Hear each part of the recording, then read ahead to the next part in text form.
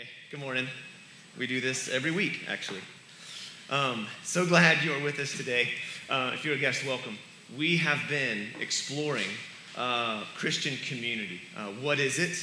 Why is it? Why be a part of it?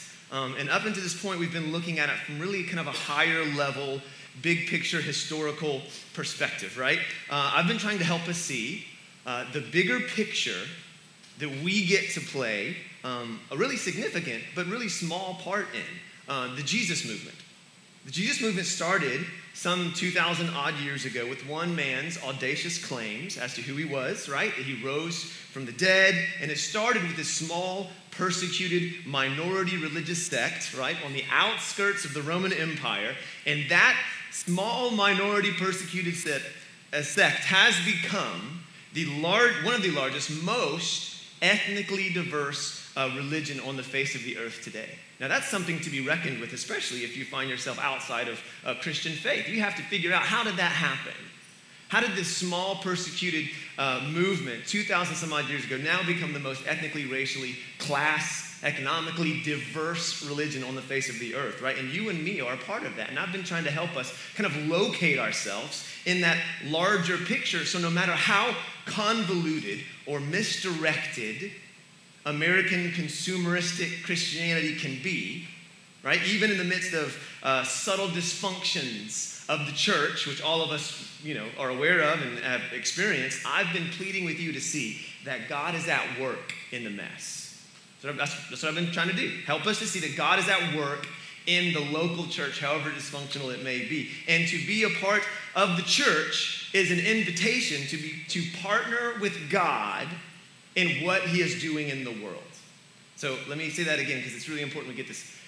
To be a part of the church is to partner with God in what he is doing in the earth. Now, you don't have to like that fact.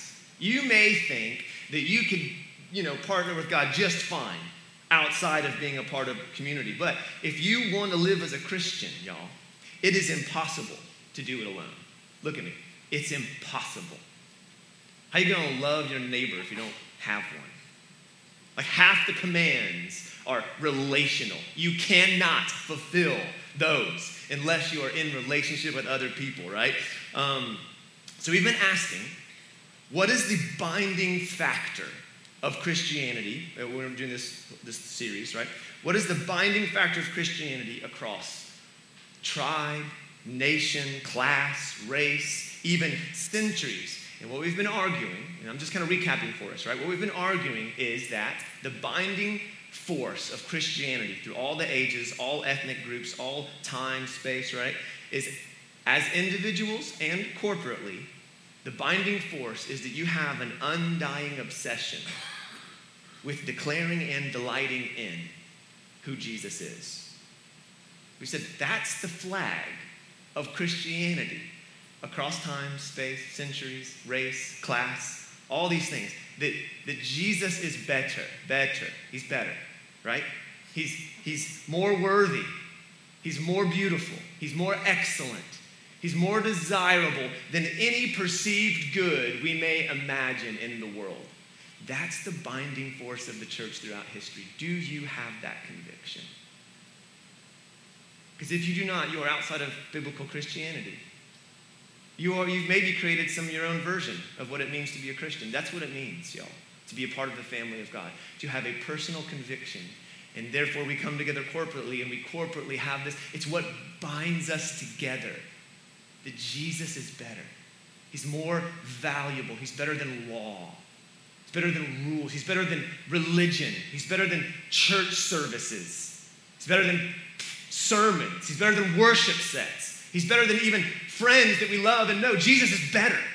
That's the flag across time and space that has bound Christians together. It's what when the Holy Spirit has his way in you, that's what happens. Guess why? Because the Holy Spirit's always talking about Jesus. That's what he does, right? And so today I want to hinge the conversation now. I want to turn it to a more practical kind of boots on the ground side of Christian community. And this is what I want to wrestle with today, right?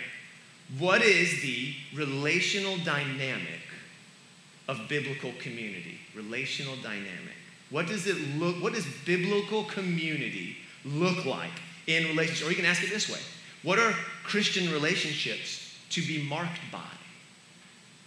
If you're a Christian and you have any relationships, what's it supposed to look like? Because what we're getting at is that across time and space and class and ethnicity, Christianity is a subversive movement. It's this revolutionary thing that when Jesus comes to the center of your heart and life, everything else is reoriented around this man. And what does that look like in relationship with others? How does that play itself out, right? So prime the pump. I just want to talk a little bit about relationships in general, truths about relationships, and then we're going to get into what we want to get into. Relationally, everyone has relationships in this room. Relationally, you bring out certain things about other people, and other people bring out certain things about you. So this is what I mean by that. We've all probably had that friend that for whatever reason, when you hang out with them, you do the stupidest things that you would never have done otherwise. Like, I'm kind of that guy to a lot of people, right? Like, we're hanging out, and like, I have a 200% commitment to something, and all of a sudden we're jumping off a bridge together, or we're 18 feet high on top of a ladder, hanging something from a ceiling, right? Y'all know what I'm talking about. I've done it to you probably, right? Or you have a friend that brings out the side of you that like kind of likes to watch movies, right? So when you get around those friends, oh, the movie, oh yes. Or the friend that you hang out with likes to drink, you know? So it kind of brings out that side of you, whatever it is. Like, because here's the reality about friendships, y'all. Whether you like it or not, whether you want to acknowledge it or not, friendships are formative. Friendships are formative. Your friends are forming you. They are discipling you, whether you want to acknowledge it or not. And guess what? You're discipling those around you. Whether or not you call yourself good. This is universal truth. I'm not talking about Christians here. I'm talking about friendships. A truth about if you're a friend with someone, you're forming them, you're influencing them, they're influencing you. I don't care how Ron Swanson, strong, autonomous you think you are. You're being influenced by those around you. You are, man. What does it mean? Friendships are formative. It doesn't matter how meaningless you may feel your life is right now. If you are in a relationship with someone, you are influencing them. Now, if you are drowning in a pit of despair, in an existential crisis of meaninglessness in your life, then you're probably affecting them in a pessimistic way. But you're affecting them. Until they say, I don't want to be in a relationship with you anymore, you're influencing them, right? So there's the one side. I don't care how meaningless you think your life is. You are forming other people by the mere fact of engaging with them. Right? We are discipling people, whether we want to do it. Or on the other side, how self-sufficient or autonomous you think you are. If you are in a relationship with anyone, you are influencing them in small ways, and they are influencing you in small ways. Or as 1 Corinthians 15:33 says, bad company corrupts good character. But it goes in the opposite way too. Good company can corrupt bad character. Huh? Yeah, it can. Proverbs 13:20, whoever walks with the wise becomes wise. It works both ways. These are universal truths. Friendships are formative. Why bring this up now as we begin to talk about distinctly Christian relationships? Well, I'm trying to point out that you are already participating in discipleship of those around you, whether you like it or not. By the fact that you have a pulse, right? I want to help you drop the notion that your life as a Christian is somehow less significant or less influential because you don't get up on a stage on Sunday morning. Like when I was a kid, I just thought that's where it happens. You know, it's on the stage, right? And I think many of us can inadvertently have a reductionist mentality that believes all Christian expression and action happens 1 hour on a Sunday morning. And it's betrayed in the fact that if you ask someone if they're a Christian, the first thing they say is, well, yeah, I go to church, right? And man, listen, if you've bought into that, so if you can right now, I'm trying to help you assess the way you actually live. Not if you come here on Sunday. If you've bought into the fact that all true Christian expression happens on a Sunday morning in this one hour, you must be the most disappointed and frustrated person with this place. Because then all the pressure is on 1 hour, on a band and a dude with a mic to make you feel like you're a Christian, right? I can only imagine how frustrated someone must be if they look to me to make them feel like they're a Christian, right? Like Sunday morning, listen, Sunday morning is not game time. It is halftime. Sunday morning is not game time. It's halftime, right? It's not showtime. It's time that we let our hearts breathe and remind ourselves what we truly believe is real, right? And refresh and go back into the world to do the action. This is halftime, y'all. This is when we come together and encourage one another, right? Serve each other, right? So that when we go out to the onslaught of the world, our hearts have been tethered to something stronger than ourselves, right? So we gather to be sent out, all right? That's kind of a side point. But look, some of you are going to need more convincing about this than others. But I want you to look. I mean, right, this is why we sung Canvas in the Clay today. Your life matters. Your life matters. Your life matters. Some of you are going to need more convincing of this than others. Look, God is not done with you. God is not done with you. Some of you are going to need more convincing than others. God is not done with you. You got a pulse? He ain't done with you, all right? It matters. The way you talk to people matters, all right? What you give your attention to matters, right? How you go to work, it matters, right? Because of God, because of who you are a person because God made you.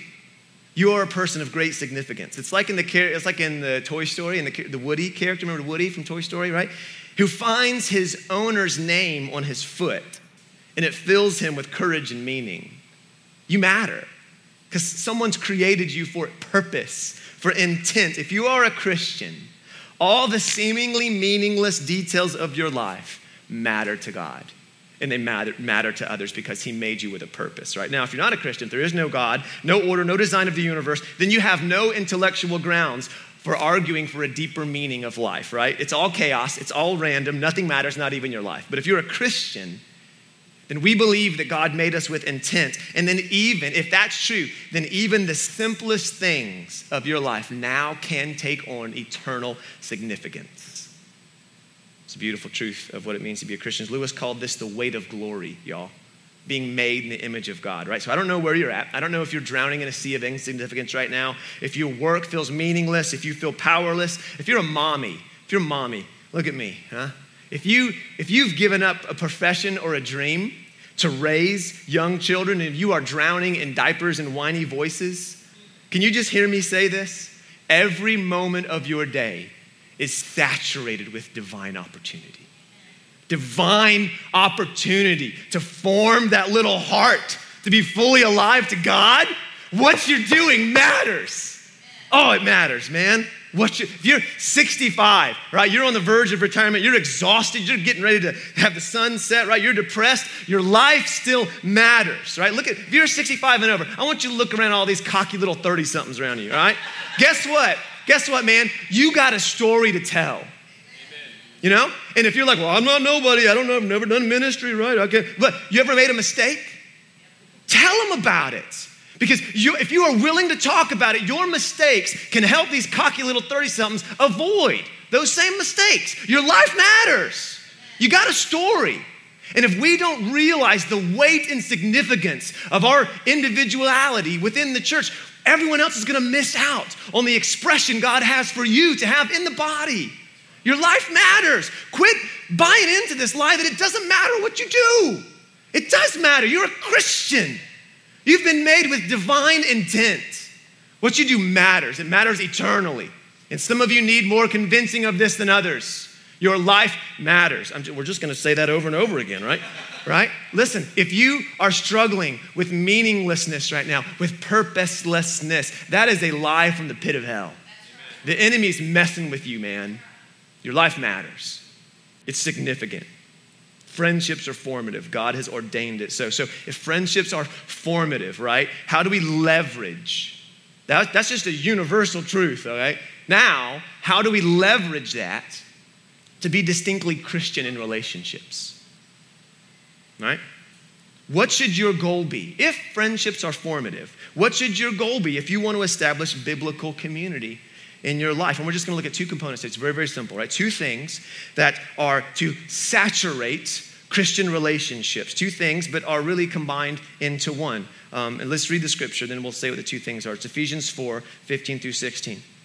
Speaking the truth in love, We are to grow up in every way into him who is the head, into Christ, for whom the whole body, joined and held together by every joint with which it is equipped, when each part is working properly, makes the body grow so that it builds itself up in what? Love. The two things that I'm going to argue that if you're a Christian, your relationship should be saturated with are truth and love. Truth and love. Now realize, notice the scripture, it's not truth and actually, it's truth in love.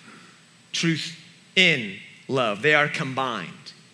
All right? They are meant to work together. And when they work together, when truth and love in relationships work together, maturity happens. Maturity happens. That's what that verse just said. You grow. You grow. You become equipped. That means you came in feeling stuck and you left with the tools you needed to get unstuck, right? Built up. When truth and love work together in the Holy Spirit, we grow towards, what did it say? Jesus himself. Fortified, built up, constructed in what? Love. When truth and love work together, you are edified, built up. What's the last? In love. Built up in love. It's beautiful. But you see, most have a tendency to separate truth and love, and we make them opposites. And here's what I mean by this. So you're either a person who tells the truth, whether anyone likes it or not. Here's what the Bible says. This is truth. Deal with it. I don't care how you feel about it. It's truth, right? You're either that person. I'm kind of that person, right? Or you're a feeler. You empathize your way to truth. You empathize with others. You are compassionate and loving. You want to affirm and accept people. And we divorce these personality-wise. We choose one or the other.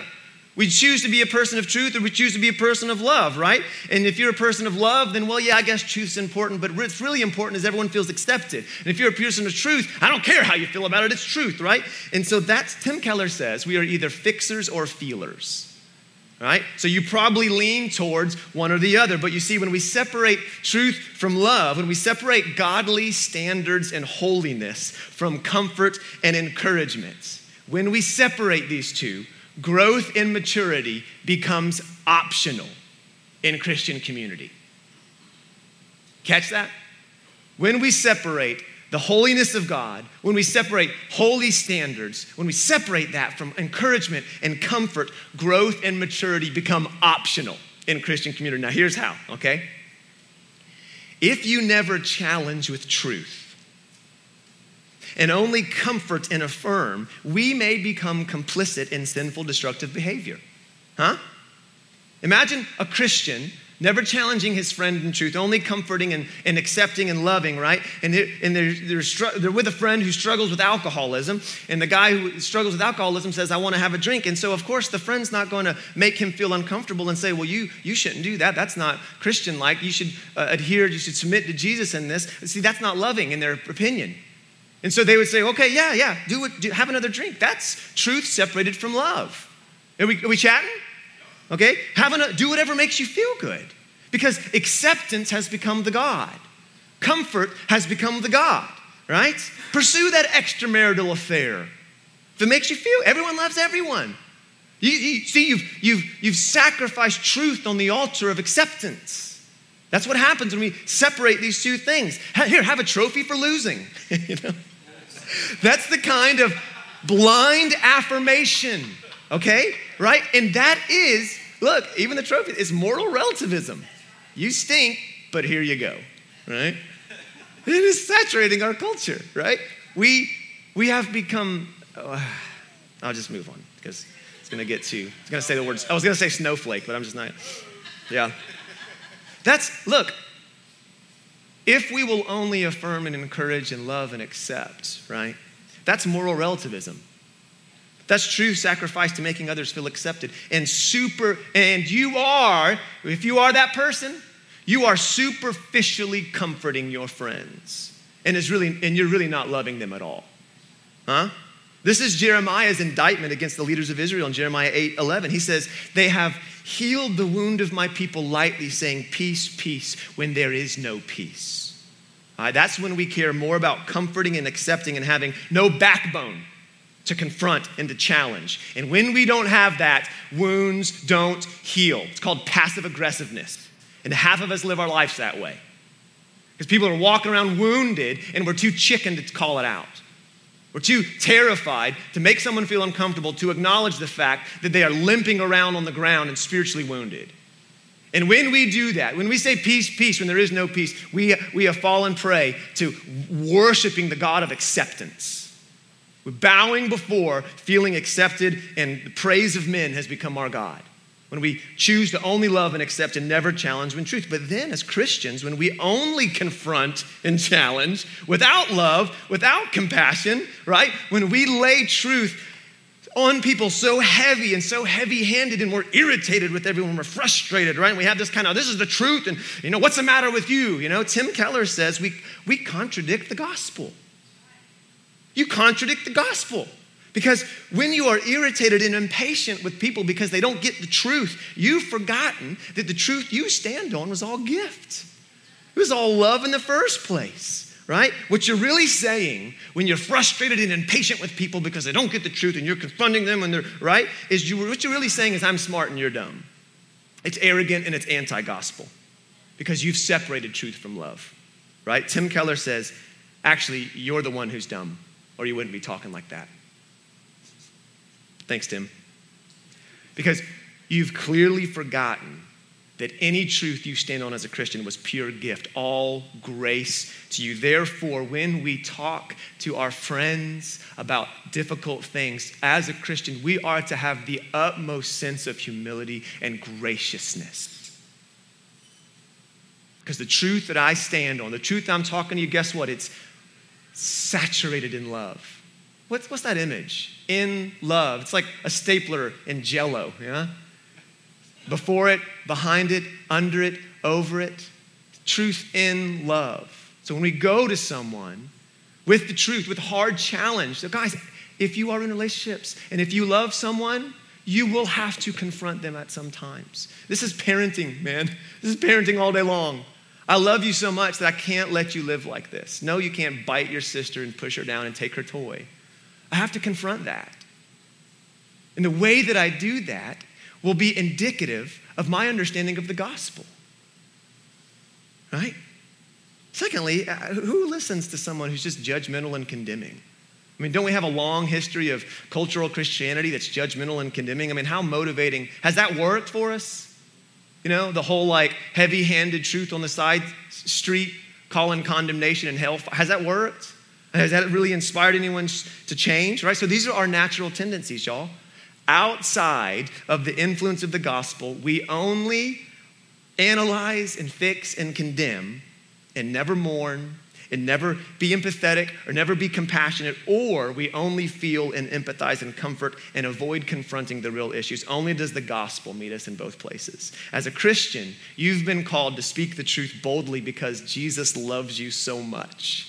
And at the same time, you are to have the utmost humility and sensitivity to others because the truth we stand on is all grace. Keller says, the gospel meets both fixers and feelers and pulls them towards each other. Fixers are humbled and brought towards loving, patient compassion because Jesus drew them with loving, patient compassion. And feelers are confronted with the holiness of Jesus as he calls them to a higher level of existence out of the miry clay. It's the gospel. That's truth in love. I want you to imagine. Let's just think about that picture again. It's truth suspended by love. It's the truth of moral depravity before a holy God. It's the truth of the destructiveness of sin surrounded by, floating in God's love for those around you. Are you seeing the picture? What is the image, truth floating in? What does that communicate about God's love? What is he trying to say to us? Perhaps that if the truth is not communicated with compassion and love, it ceases to be God's truth. If you are speaking the truth of God without the love of God, then your very position is self-defeated and contradictory. If the truth you speak to others doesn't have affections for God's glory and affections for man's good, they're good, right? It's not God's truth. because God's truth is suspended in his love. Only does the gospel make us safe from being arrogant and angry on the one hand, or complicit and morally relativistic on the other. How does truth and love play itself out in Christian community? Well, it gets messy, but let's go for it. And it's messy because in all relationships, there's two parts at play, right? You might be, let's think about relational dynamic. You might be honest and not loving in a relationship, and the other person loving and not honest. So you're cruel and heavy-handed, and they take it like a doormat and forgive you over and over again, right? If you are honest but not loving, and they are loving but not honest, right? Or, as many have experienced, you may be honest and they not loving, and then betray you with your honesty. Huh? Does that not happen in relationships? Someone uses your confession as leverage against you. You were honest in a moment of vulnerability. And of course, what do we walk away from that with? Well, I can't be vulnerable anymore because they didn't meet it with love, right? It's messy, y'all. It gets complicated. Not only does the gospel, only God's kingdom, I would argue, provides the safety. Only the gospel, only God's kingdom provides the safety we truly long for in relationships. Because when you talk of truth and love in relationships, we are essentially talking about being fully known, that's honest, and fully loved at the same time, right? And outside of the gospel, we pit those things against themselves as well. Fully known, fully loved, right? We chatting? I'm kind of heady this morning. We think if I am fully known, I cannot be fully loved, right? And if I'm fully loved, it's because I'm not fully known. Huh? With the gospel, not with the gospel, right? Because one of the fundamental claims of the gospel is that God knows you better and more deeply than you even know yourself. He knows every inner thought, every word, every motivation of every action you do, and has not only favored you, but pursued you. Not only pursued you, but loved you with an everlasting love. Not only loved, but redeemed and substituting the life of his son in your place, right? In the gospel, we find that we are worse than we ever thought, and at the same time, more loved than we ever imagined, right? Being fully known and fully loved. It's the freedom of the children of God, y'all. And let me tell you, until you've breathed the free air of being fully known and fully loved, you are not fully alive. If you are hiding 10% of your sin, you're not fully alive. Till you've known the free air of being fully known and fully loved, you are not fully alive because you're hiding. Are you letting the gospel bear its weight on your relationships? And if you did, what would it look like? And all I can tell you is what it looks like for me. So I have invited dudes that I love and trust, that I know want me to grow towards Jesus, and I've seen the fruit of their lives. I have brothers, right? Brothers in arms, like dudes I would follow in battle, all right? Like I've invited those kind of guys, right, into my life, and I have given them what Tim Keller calls a hunting license in my life. I've said, if you see imbalances, or if you see sin or blind spots, I would like you to point it out to me. And if you're like, well, that's crazy. Why would you do that? Well, number one, I know they have my best interest in mind. And number two, I need to press into the reality that my status as a child of God is not resting on my ability or my strength, but rather on the ability and strength of God. Therefore, I do not have to crumble when someone points out an imperfection in my character. Because I'm pressing into the reality that my value as a child of God supersedes and transcends my strength, character, my flaws, my sins, all that kind of stuff. Are we chatting, right? I don't have to crumble when I'm corrected because my value is not resting on my rightness. But here's the deal, man. Blind spots are terrifying. Like, have you ever been driving and someone been on your blind spot? It's terrifying. Or have you ever done that blind spot thing where you like put 2 dots on a piece of paper and you close the eye and have you done that thing? It's so crazy. Like, I don't know how to do it, how to tell, but like one of the dots completely disappears. And it's like disturbing.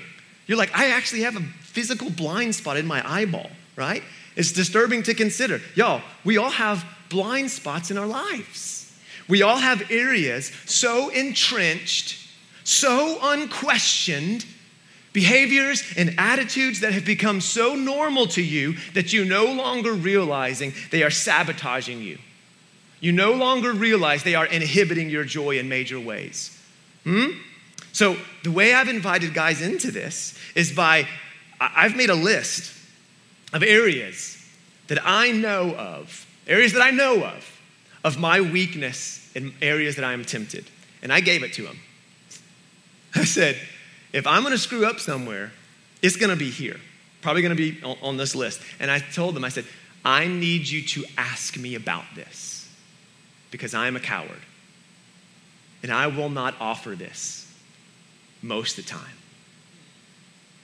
I need dudes who love me enough, who are committed to my growth to confront me in places. I need that, and so do you. You need girls in your life that love you enough that will tell you when there's just egg on your face, when there's hypocrisy, when there's imbalance. This is hard stuff. This is not beginner's stuff. This is grown-up Christianity. This is matured discipleship of Jesus. Taking an aggressive position towards the weakness in your heart and life and inviting other guys or other girls into that process. I mean, think of the ego at risk here.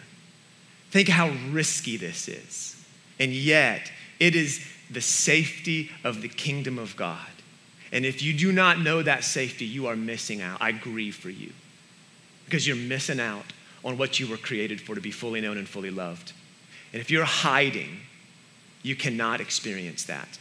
And therefore, you are not fully alive because you're not fully known. It's impossible. It can't happen. The gospel has taught me, as a person who would prefer to be unknown and autonomous and do my own thing, right? The gospel has taught me that I cannot be fully loved if I'm not fully known. And this is not easy. You might think I'm crazy, right? And I get that. But if you're like, dude, that's crazy, I would never do that. Okay, well, then you're never going to know the freedom that you could potentially enjoy. You know? Listen, here's the freedom that I get to enjoy in taking this kind of stance. I got no secrets. Right? I don't have to live in constant fear of being found out. Because the gospel has shown me when I come out of hiding, I won't meet judgment, I'll meet grace. I'll get the grace that Jesus deserved if I'll come out of hiding. See, y'all, even if we're in Christian relationships where confession is a normal thing, normally when you're confessing to your brother, you only tell 80% of the deal. Like the 20% that's the most embarrassing, you leave out. Because you're like, if they fully knew me, they won't fully love me. And let me tell you something, it's true, they won't. They can't. They are human. They cannot. Unless the Spirit of Christ is in your midst. Huh? This is how we trust the gospel in relationships. I trust that as I risk being fully known, Jesus inside my brother will meet me with mercy. That's the freedom of the children of God.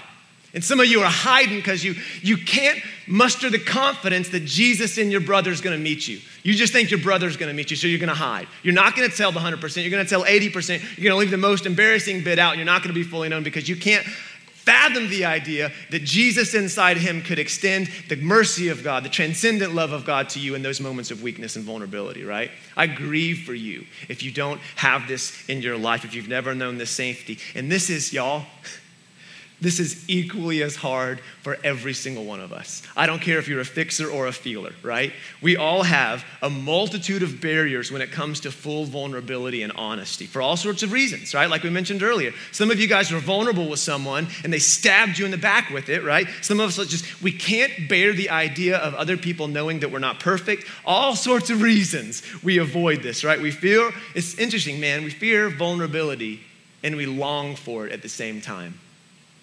It's true. But if you're a Christian, you have to wrestle with a fundamental understanding of yourself in light of the gospel. What is that fundamental understanding of yourself in light of the gospel? Well, it's this. If the problem with the world isn't out there somewhere, like in education or in politics, right? Like if the crookedness of the world isn't out there, but rather is within our own hearts, how do you intend to confront and address that? That's a fundamental understanding of yourself in light of the gospel, right? What are the safeguards you are going to put up if the crookedness in life isn't out there, but it's inside you? What are you willing to do about that? That's gospel understanding of the universe. And if you're not willing to confront and address the hidden sins in your own heart and life, then you will always be missing out on what it means to know and love Jesus, right? In community, right? If the true human heart is broken, which it is, then you will by necessity, y'all, need others to help you because your own heart will deceive you. And we can't stomach truths like this anymore in our culture. Our hearts are God, right? Our hearts are King. What the gospel is going to say, no, your heart will deceive you. And if you won't surround yourself with gospel community, there's not much way out for you. I mean, you ever heard the idea, blinded by desire? What do you do? What do you do when you're blinded by desire? Let's just do this, right? Anyone ever want to fess up to being blinded by desire? No one? No one does. Cool, awesome. Just me. So I'm the only one in this room that's ever been blinded by desire. And when I have been, when I've wanted something that I know is sinful so bad that I just disregard all healthy boundaries, guess what I need in that moment? I need a brother who loves me enough to say, you are blind, bro. You're blind. You know what happens when you're blind? You ever try to walk around in a room in the darkness, tripping? You're gonna fall off a cliff, man. There's danger when we are blind in our own hearts. We need others around us, y'all, who will say, you're blind here. This is a dumb decision you're making. Something is influencing you in an unhealthy way, and I love you enough to tell you about it. This is grown-up Christianity. This is maturity and discipleship. The question I want to end on today is this. Do you make it easy for people to confront you?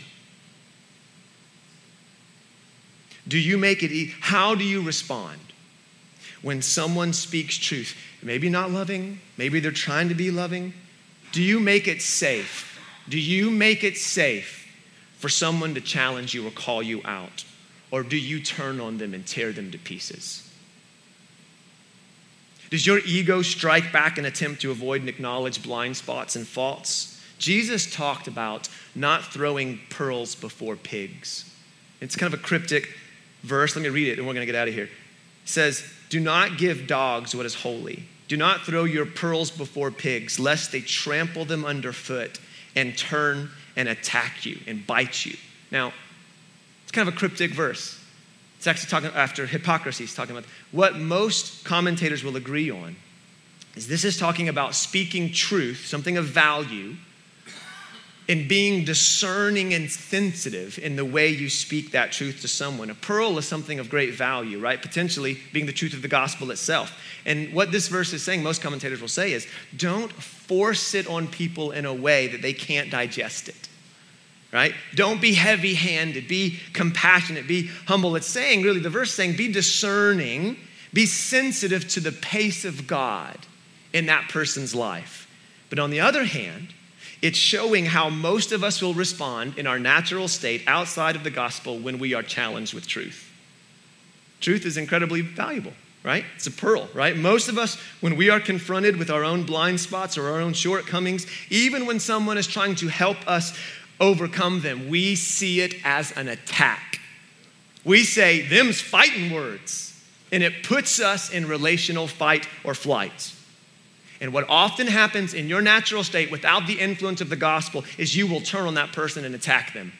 You will bite them, right? You will trample their words under your feet and say, thank you very much. Who do you think you are? Just woke you up, didn't I? In our own wisdom, in our natural state, we respond like animals when we are confronted. We respond pig-headedly without the gospel. And we can't bear to be confronted or challenged, even when the challenge would in the end bring life to us. And I'd say this is our greatest obstacle of being a community who is saturated with truth and love. Being able to hear someone confront us. Some of us may need to learn to speak truth from a place of empathy and compassion and feeling. Others of us may need to learn to have a backbone and confront and love people enough to engage them in areas of their life, right? But almost all of us, whether we are a fixer or a feeler, all of us will struggle to listen to critiques of our own performance, right? All of us, I don't care who you are, you struggle to hear criticism. It's not fun, y'all. Right? No matter how constructive it may be or how secure you think you are, I don't know anyone who likes it. Like if you live in a big company, isn't your favorite time of the year evaluation? Like just everyone loves it, right? No. Our response when evaluated by others is, who do you think you are? And especially when someone's pointing out our blind spots or confronting us with truth. Listen, when the gospel is not your pearl of great value, your performance will be. If the gospel is not your pearl of great value, your performance will be, and you will turn and bite anyone who criticizes it, right? When we don't treasure the gospel, we have to treasure our abilities and our strength and our rightness, and all of us will respond in a pig-like way when we are criticized, unless the gospel rescues you. Unless the gospel rescues you from your own insecurities and seats you and fixes you on the foundation of God's love for you. As Tim Keller says, the gospel turns us from pigs to people, right? Real women, real men who don't freak out when our sense of self-worth is threatened by critique or blind spot, but rather has found our value not in ourselves, but in Jesus. That's what it looks like. That's what it looks like. So we can hear it, we can listen to it and ask God and others if there's something to what we're being told, right? And the end goal is we are built up in love. And y'all, listen. It would be naive to think the old structures built on your own idea of self-worth could stay. Those structures have to be torn down, right? God's love has to tear down those unhealthy structures of your own perceived self-worth so it can be built on a new foundation of God's love for you. We chatting? It would be naive to think that those structures could stay. Those structures are ideas of our own self-value, right? So you may be patting yourself on the back for being able to, let's just take the construction thing real quick. We're almost out of here, guys. You may be patting yourself on the back by being able to lift a coffee table and move it to another room, okay? But if you're gonna lift a piano, if you're gonna construct a house, you're gonna need some help. Some of us need to raise the standard of what you are trying to accomplish in life. If you think you can do it alone, I would argue you have lowered your holy ambition and made it easy for yourself. If you're going to be who God has called you to be, if you're going to do what God has called you to do, you're going to need help. In that architectural language, God intends to make your heart into a dwelling place fit for a king. And for that massive reconstruction project, you're going to need help. You're going to need help, y'all. Foundation's going to have to be replaced. Walls are going to have to be knocked down, right? Old ideas of where we find value, old ideas of where we think our worth is, those are going to have to be uprooted. If we're going to be a community who finds our individual worth in the gospel, right? So I want you to think today, where has God been trying to tell you something and you've been biting them?